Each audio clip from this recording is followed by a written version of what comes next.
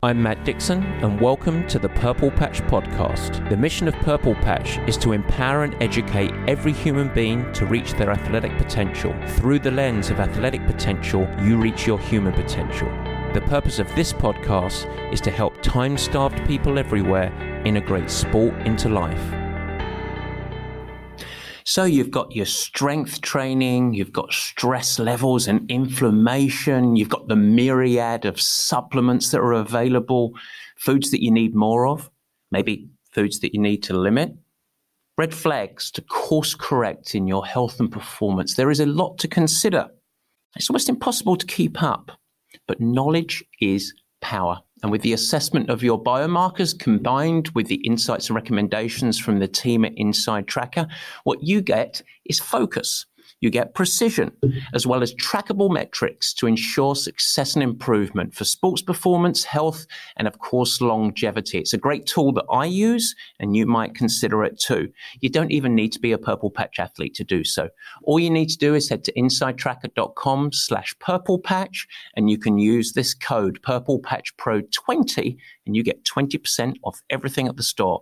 All right, let's buckle up and dive in. I hope that you enjoy the show.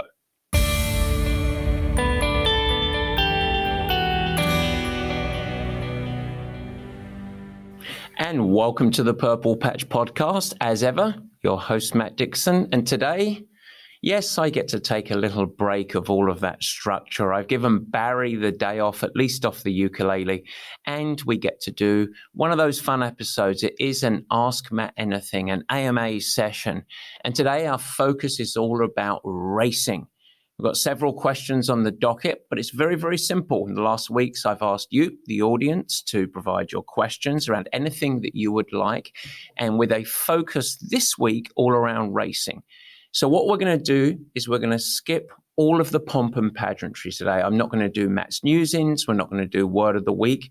We are just going to dive in to the questions. Now, some of you guys left questions that were recorded on voicemail. You can do that at the Purple Patch podcast page, and you can leave your question around anything that you might like me to answer in an upcoming Ask Matt Anything show, or you can email us at the same place. And of course, we have that all typed up. And so I'm going to do one or two things today. I'm either going to play the question or I'm going to read out the email. For you guys that engage, thank you so much. I really appreciate it.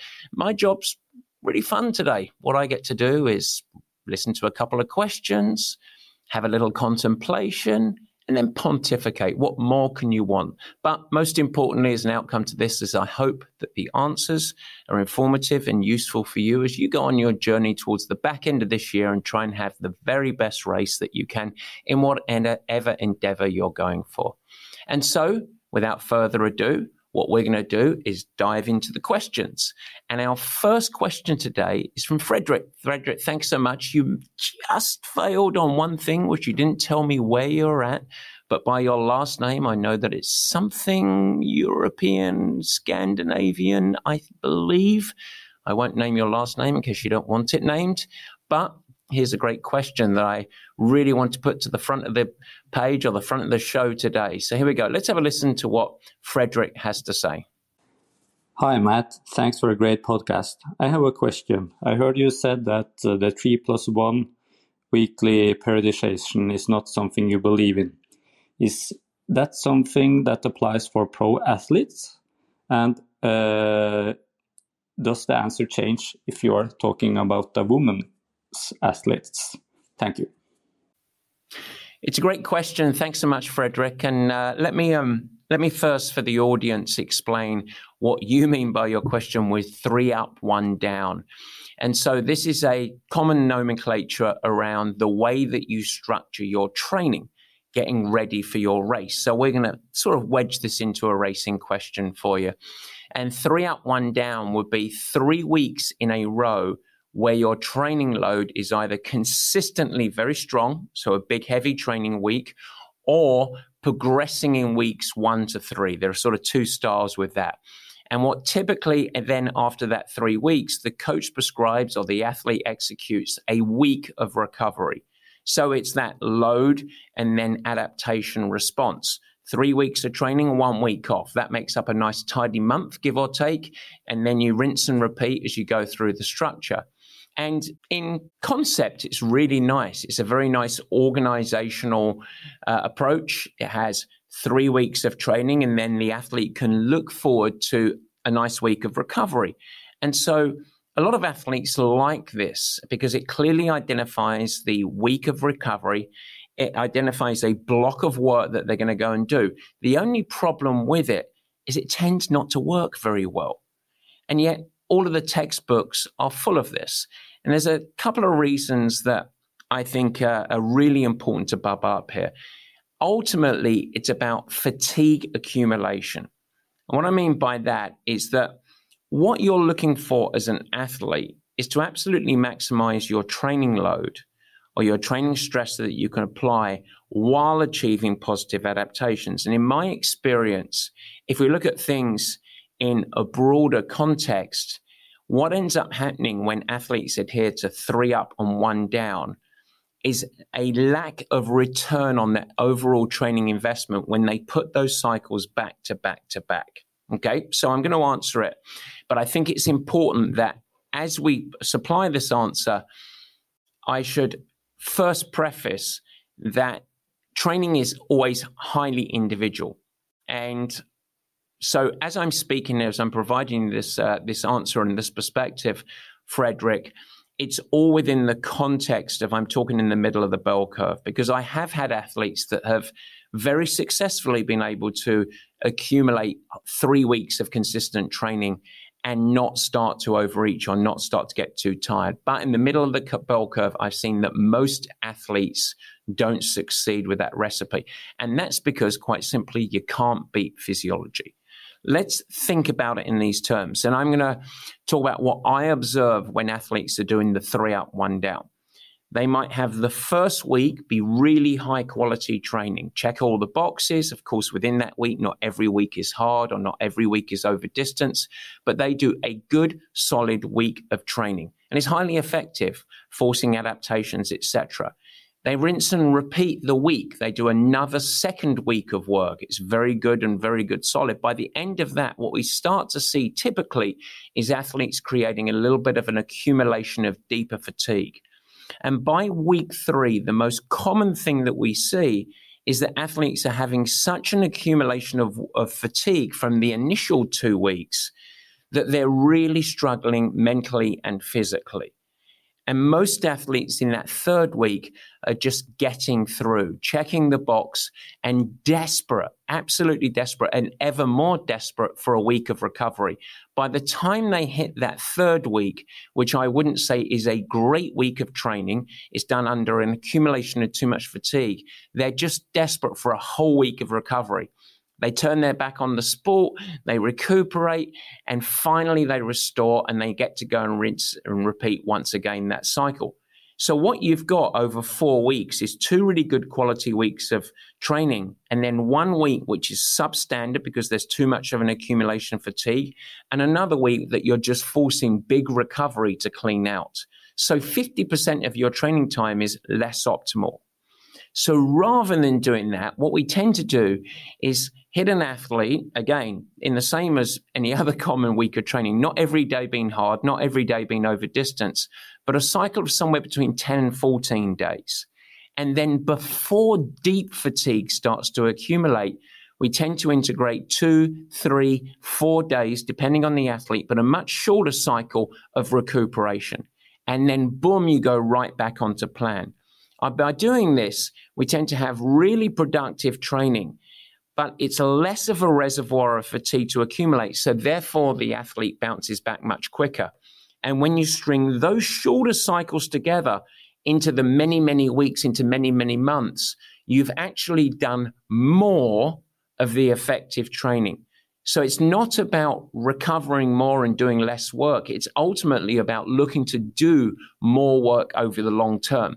And the reason I spend so much time breaking that down, because you need to start to think as an athlete, as a coach, not in a single cycle of work, 2 weeks up, a few days down, or 3 weeks up, 1 week down. If you're doing that, You need to think about many, many cycles of them, and you're looking for the best recipe over that length of time. So those two magic words that come up to me there are consistency and sustainability.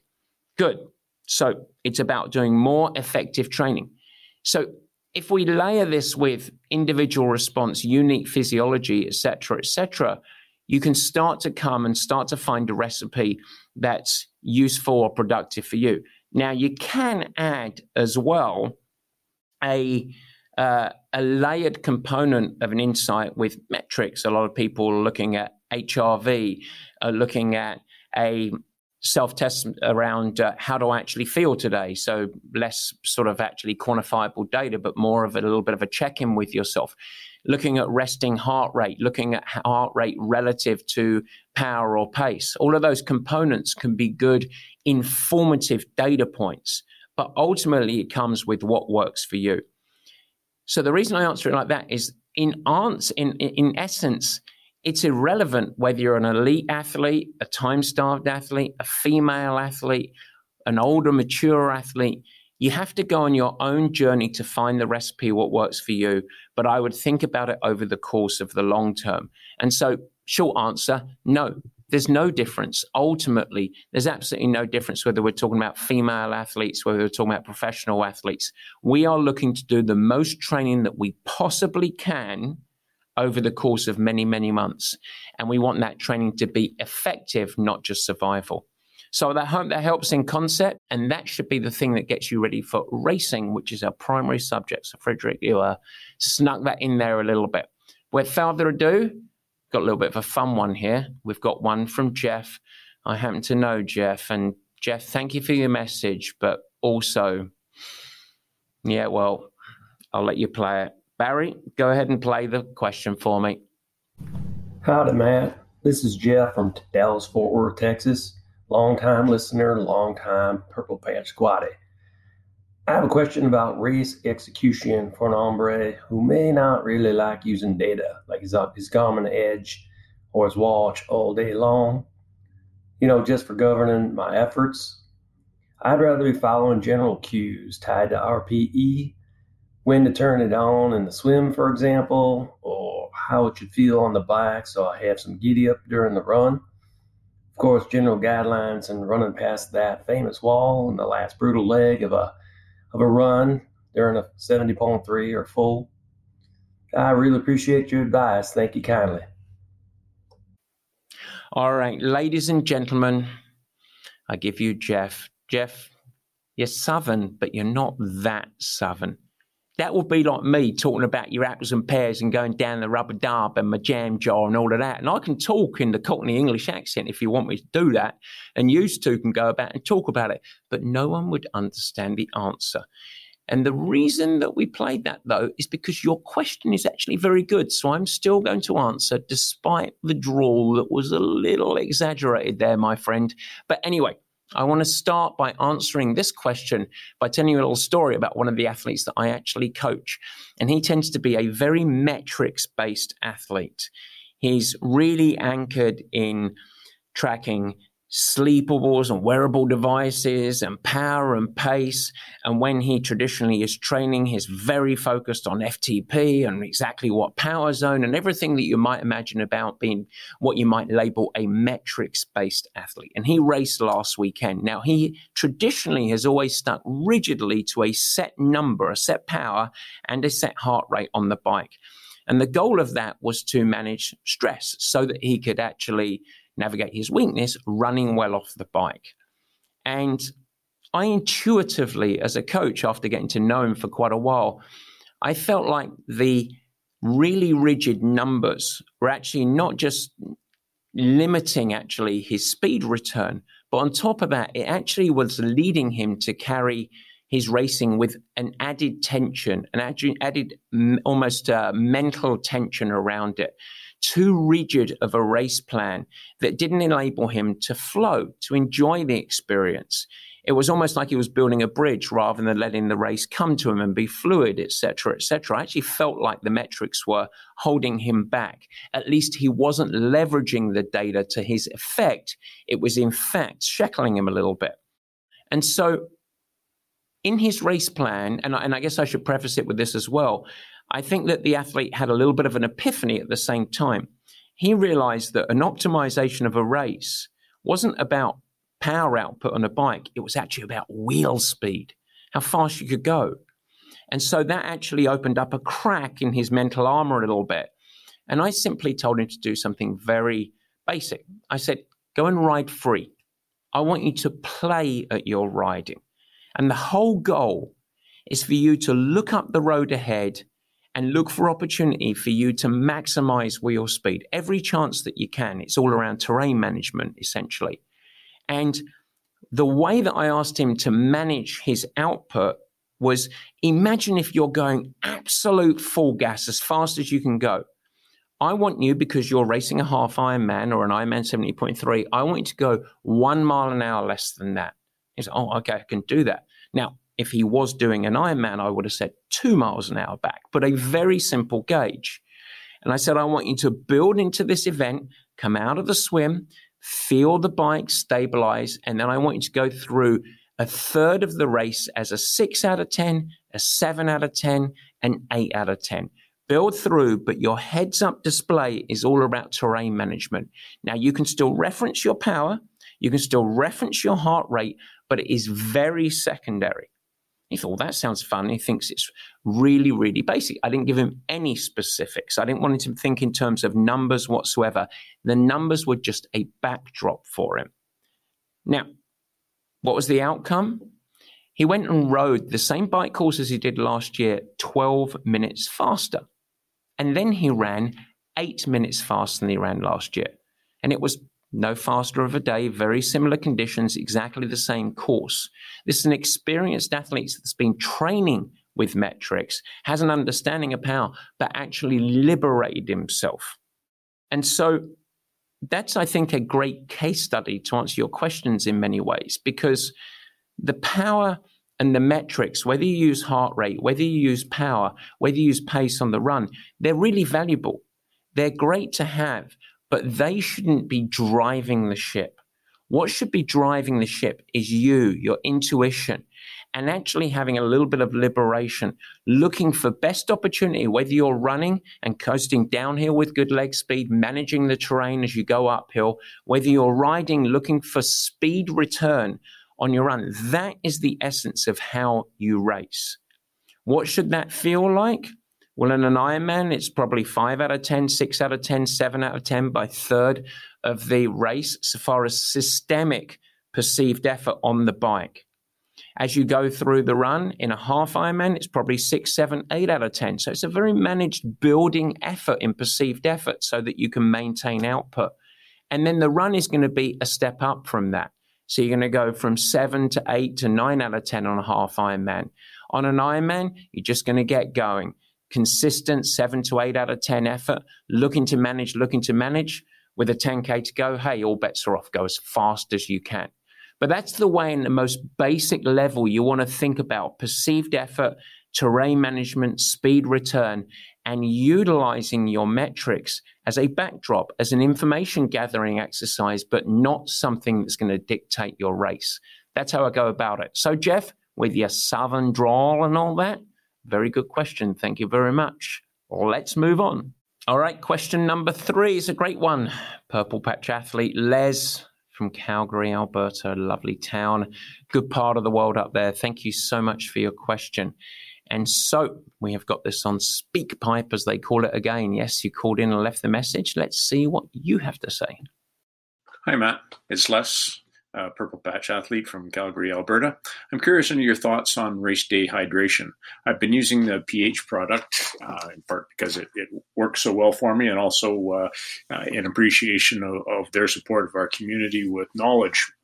And my bike is set up that I can carry a 750 ml bottle between my aero bars and 2 more behind my seat, and I'll need about 1 bottle an hour. So I'm thinking for Ironman Canada, just wondering about your thoughts on how much to carry versus trying to mix it along the way with, popping the tablets in. Thanks very much for your thoughts on it. Les, it's a great question. I love what you said there about precision as well. I think they're a great company. I love the team there. I obviously am a huge fan of the products. You know that I'm not a paid ambassador, although I should be. I need to speak to Andy Blow about that. But no, I'm just a big believer in their products. I love how they are democratic in their in how people love the product. It's fantastic under fatigue. It's great under heat. Really good hydration. But what you mentioned there, I think, is really worth bubbling up. Their commitment to education and supporting athletes, I think, is fantastic. Very like-minded with us at Purple Patch, looking to try and develop a lot of useful education for athletes. So I'm on board, and it's a great business. I should point out, by the way, folks that are listening or watching the show, if you do want to leverage a discount code for Precision Hydration, we do have one. Nothing, we don't get anything for it, but there's a nice code. We'll leave it in the show notes for you. For you guys that are watching the show, this is the code right here. You can put that in, you get a nice discount off everything in the store. So you have to wait and see what it is, but it's a very nice discount. But more importantly, Les, the answer to your question. It's a great question. It's one of the common challenges for athletes that are racing. Where do I carry this stuff? How do I do this? How do I manage this? And one man's opinion here, I would say, as an answer to this. Firstly, you've chosen a great race. It's going to be terrific. One of the legendary races in Ironman Canada. And the good news is Precision will serve you very, very well over the course of this course. And as I mentioned, as your fatigue starts to accumulate, especially if it gets hot up there, and then this is where the product really rises above, because it tends to stay tasting good for athletes. It just doesn't get old, which is super. But it's not about my ambassadorship for Precision. This is all about logistics and how you actually navigate through. So the first thing I would say is whatever your cockpit setup is, so your handlebars and your aero bars at the front of your time trial bike, I think that the best water bottle sort of chamber that you have is more of a torpedo style. So something that you can front fill. That's going to logistically make your life much, much easier. Something that you can start with your Precision Hydration in, but as it gets empty, it's going to be very, very easy to refill. It's much more preferable than having a bottle up there that you actually need to pull out. It's accessible, it's easy to hydrate out of, but it's much, much easier to refill. So I would obviously start your race with your concentration of Precision there. I would also start with another Precision bottle behind you. So that's easy to either sip or refill as perfect concentration. And then you have, okay, what else do you need? So an option will be to have a third Precision Hydration, but that is often the place that people carry their spares or whatever it might be. I would probably lead with one bottle behind, one up front, and then you are refilling your chamber on an ongoing basis. So the front torpedo system with water. But then having on the top of your handlebars or in your pockets, even on your thigh underneath your race suit, you might have the sachets of Precision that you can rip, pour into the chamber before you get to an aid station, and then squeeze and dump water over the top of it so that you fill in the concentration. That tends to be a really, really good way of managing your hydration and knowing that you're getting a constant feed of Precision on the bike. Remember that your mission on the bike is to get off and finish that 112 miles not too dehydrated. You will be a little dehydrated, but you must get enough that where you're only about 1 at most 2% dehydration of your total body water. And so it becomes really, really important. If that means you have to stop, that's okay. But I would rather you have a chamber up front that you can refill with water. Now, some athletes tend to have a high concentrate of solution on the back of the bike in that bottle and use that as their refill. That's okay. You just don't want to start to be sipping that. So you might have multiple sachets that you use as a concentration. The challenge with that is you're starting to play a lot of mathematics there, which of course is a little bit challenging for athletes. So I prefer to have either high concentration solution in the back, refill and only drinking out the front, or two optimal solutions and then go to the front and use sachets of your precision fluid, whatever your concentration is, 1,000, 1,500, whatever it is appropriate to you, and use that for the best of the race or the rest of the race. Of course, then you can also supplement as you go through aid stations, grab a bottle, squeeze the water, dump the bottle in the trash, off you go and carry on. That's a good way to maintain regular hydration with pure water. And that's an absolutely fine thing to do to mix in taste, but also help dilute some of the fueling that you'll take. If you take a gel right before, you can stop and grab water. You don't have to have precision as you go with that. So I hope that helps. Very simply, it's always one of the big challenges, but I will say one thing to remember for everybody, however you're carrying it, you want to think about an Ironman race as an adventure. It's a long, long day. And short-term decisions can have long-term negative effects.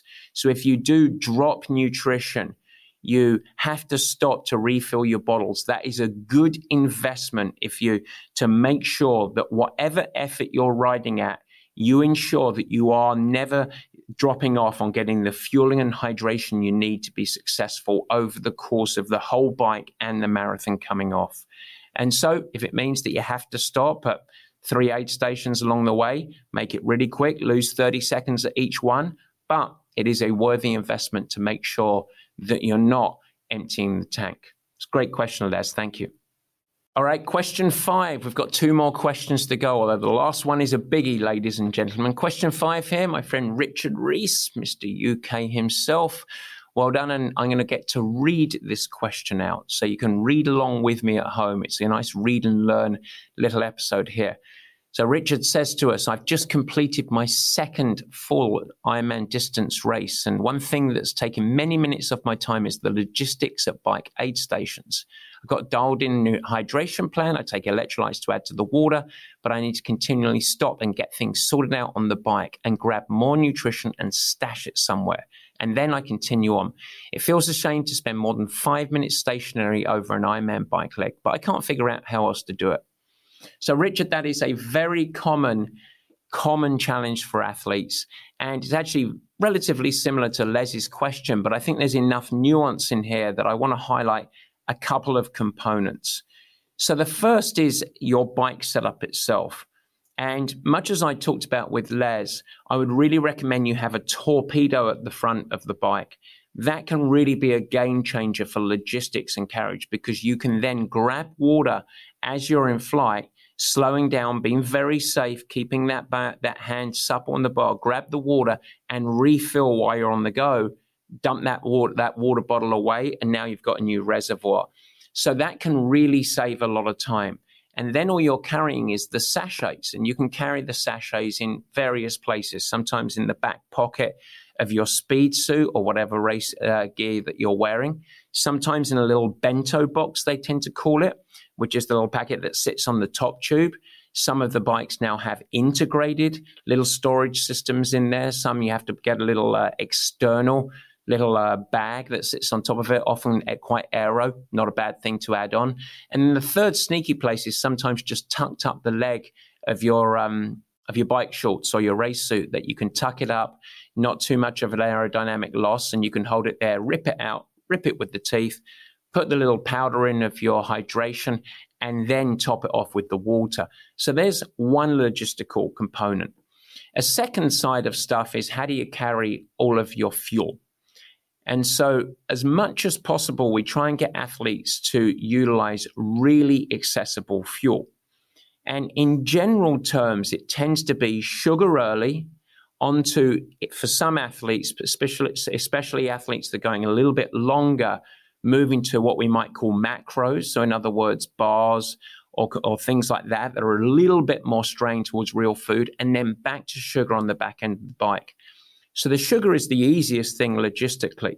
You've got little packets of gels. Some athletes, what they like to do is take all of the gels they're going to use. Let's just make it up. You're going to consume 8 gels over the course of the bike ride, and they might put it in a little canister or a little water bottle, just a small water bottle, something that can be stored on the bike, and just adding a little bit of water, shaking it up to make it viscous enough so that you can actually sip it down. It's really good if the bottle's clear. It's good if you've got a little marker, and you can leverage that knowing total calories, and you can meter that out. So that tends to be a really good option.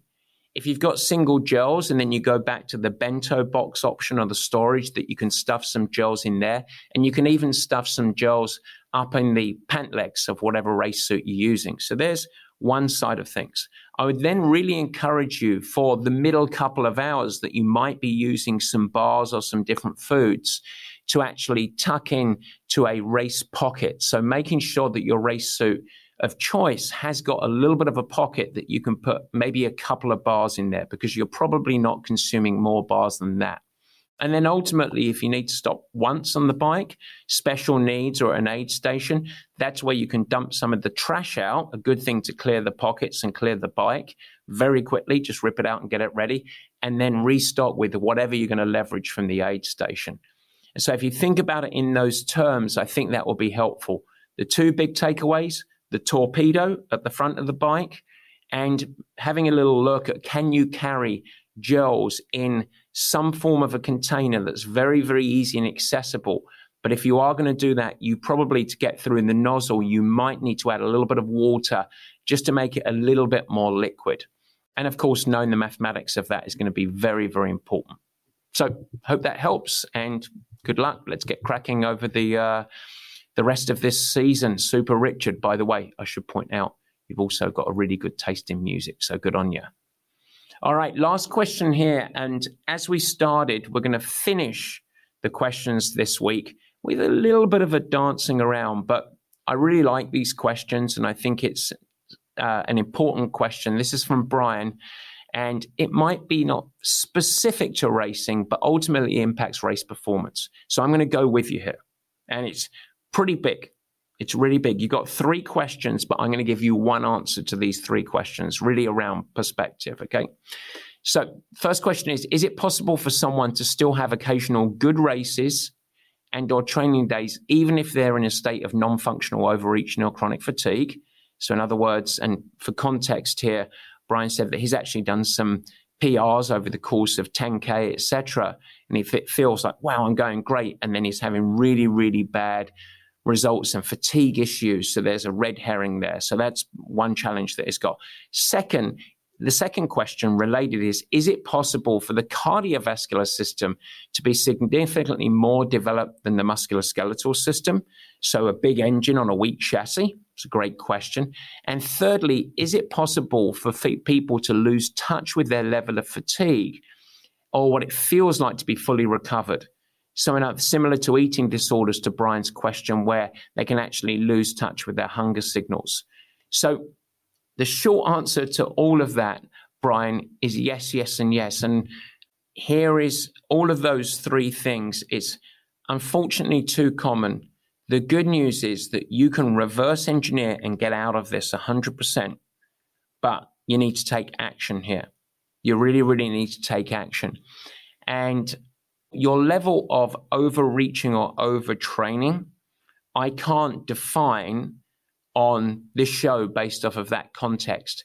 But my guess is that you are not in a place that some smart approaches right now and some bravery over the coming months can't very quickly reverse you out of this.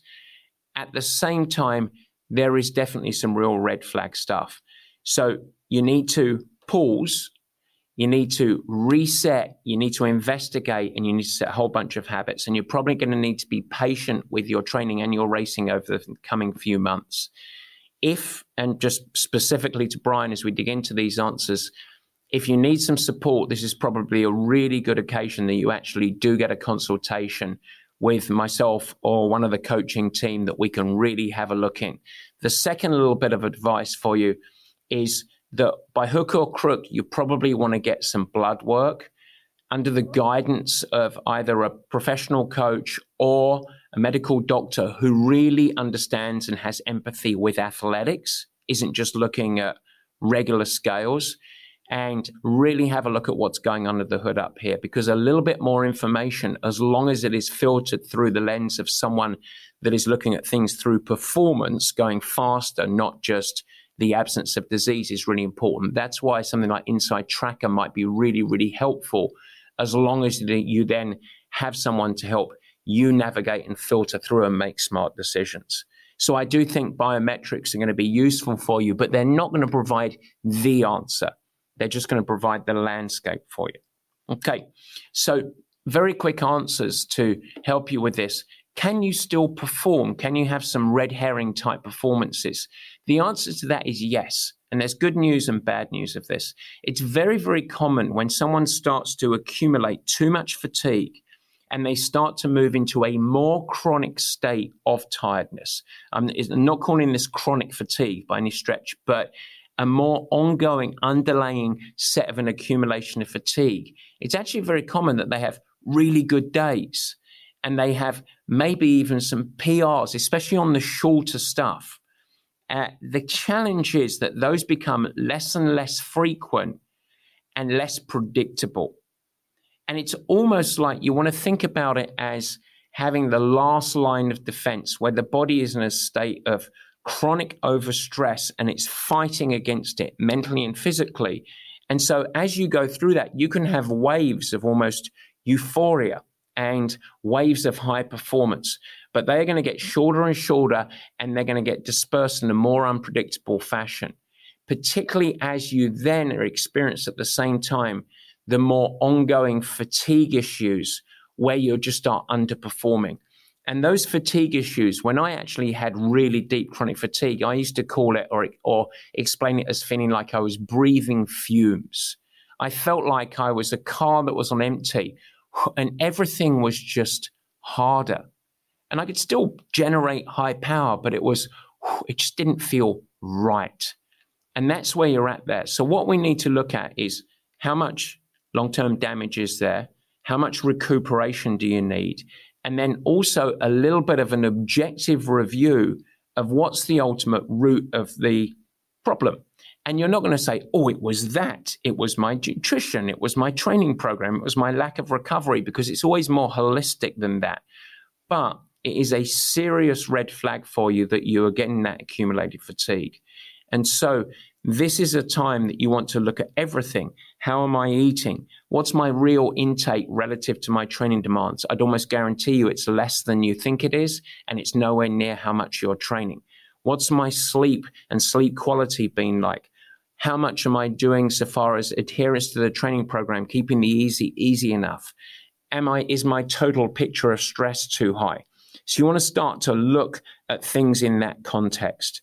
So that's a big meaty answer for you on the first part, but there is action to be taken there. The second question is, can an athlete be overdeveloped from a cardiovascular standpoint and undeveloped from a muscular resilience standpoint? Yes, yes, yes, yes. In fact, there's a really great common example of this, which would take an elite swimmer, so that was my background originally, swimming, and then put them into triathlon. And that's a clear example of someone with a huge engine, years and years of cardiovascular conditioning in an environment where 90% of your weight is displaced because you're in water. It's almost like training in space. Now you're moving to weight bearing. And you've got often hypermobile ankles, very, very loose, and you're going into a weight-bearing activity where your body is having to absorb multiple times your body weight with every step. So there's a really simple example of an athlete that has high conditioning from a cardiovascular standpoint, but low muscle and tissue resilience. Of course, that extends across all athletes. And so when we think about the right training recipe, it's why when we think about, it's part of the reason that we love triathlon or multi-sport training, because that's actually something we can utilize. With any athlete of any level, we can do high intensity more frequently in swimming and then even bike riding, and it can be of relatively little consequence on the musculoskeletal side of stuff. The body tends to recover quicker from it. You tend to leverage higher intensity more frequently. That's really good. But in running, that's just weight bearing, and it is all chassis dependent, you have to be very, very careful with the amount of intensity that you're prescribing to a runner because of the accumulation of too much tissue fatigue. And so it's a very, very common trait. And in fact, I would say that a lot of athletes that fall into the chronic fatigue state, and I was actually one of these, were athletes that were actually really developed from a cardiovascular standpoint and also quite resilient to injury, almost by genetic standpoint. I could beat my body up and I seldom got injured. But if I had have had more muscular tissue issues, I might have been able to hold myself back from chronic fatigue. So there's a chicken and egg on whether it's a negative or a positive. But yes, from the ground up, that's really one of the most common things that we see with athletes. And then your final question, as we're dancing with you over the course of this whole question, is it possible for folks to lose touch with their level of fatigue? Absolutely. And this happens actually outside of sport as well, where there are a whole bunch of just general population, people that may or may not even be into fitness whatsoever, but are walking around in a fog of fatigue. But they have no barometer for it, because over the course of many, many months or years, perhaps with compromised sleep, less favorable nutritional habits, maybe underhydrated, not enough downtime, burning the candle at both ends, working too hard, not enough exercise, their compass shifts and their new level of fatigue becomes normal, just really normal. And that's not great, because that's their existence. And that's how slowly over time, people move into chronic ill health, is they just function at a lower level. It's no different for an athlete. Fatigue is a part of training. You shouldn't be scared of fatigue. You shouldn't pull back every time you get a little tired. We must burst through fatigue. But ongoing fatigue accumulation to where it starts to become maladaptive is corrosive for performance. And I would say that the majority of athletes, particularly time-starved athletes, amateur athletes that are integrating this sport into a busy life, the majority are walking around with too much of an accumulation of fatigue and are underperforming relative to the effort that they put in. So I really believe in recovery. And if people are highly committed and training really hard and yet not getting the racing results, there's often a simple symptom that they are training too hard, too much relative to life without enough recovery. And I'll add one thing, often not supported with enough caloric support so far as post-workout fueling and daily eating habits. And so, yes, you start to lose your compass, you start to lose your barometer, and the levels of fatigue just becomes normal. And it is a sub-performance existence. And when that happens, well, you know what ends up happening? The cycle of frustration. You train harder. You're looking for results. You always think about yourself as the guilty party. But it might be the recipe that you're adhering to that is the guilty party, and it is paralyzing your ability to perform. All that being said, Brian, there's a lot of time on that question. I left it to last, but I hope it's helpful for you. And I tell you, mate, I wish you the best of luck. We are here to help, and I'll give you a special one. Don't worry about anyone else of our audience here, from me to you. I think you'll really benefit with some help here. So if you're coached, I would really have an honest question or an honest conversation with your coach. If you're not coached, and then make sure that you reach out to us and we can really try and give you a little bit of support on this one. All right. I hope that helps to everyone. I hope that was a useful little session there. Our next Ask Matt Anything is on race anxiety. So talking about some of the fears and a little bit of the performance anxiety that comes with the big event. That's going to be next week, but those are our questions. I always have fun on these episodes. As ever, if you want to ask me a question, I will endeavor to answer it. All you have to do is leave us a voicemail. Make sure you give us your first name and where you're from, so we can either read out your question on the show, or of course we can play it over the course of the magic interweb. But until next time, I hope you stay healthy, have fun, keep training hard, and if you do get to race well. Cheers. Guys, thanks so much for joining, and thank you for listening. I hope that you enjoyed the new format. You can never miss an episode by simply subscribing. Head to the Purple Patch channel of YouTube and you will find it there and you could subscribe. Of course, I'd like to ask you, if you will subscribe, also share it with your friends, and it's really helpful if you leave a nice positive review in the comments. Now, any questions that you have, let me know. Feel free to add a comment and I will try my best to respond and support you on your performance journey. And in fact, as we commence this video podcast experience, if you have any feedback at all, as mentioned earlier in the show, we would love your help in helping us to improve. Simply email us at info@purplepatchfitness.com or leave it in the comments of the show at the Purple Patch page, and we will get you dialed in. We'd love constructive feedback. We are in a growth mindset, as we like to call it. And so feel free to share with your friends. But as I said, let's build this together. Let's make it something special. It's really fun. We're really trying hard to make it a special experience, and we want to welcome you into the Purple Patch community. With that, I hope you have a great week. Stay healthy, have fun, keep smiling, doing whatever you do. Take care.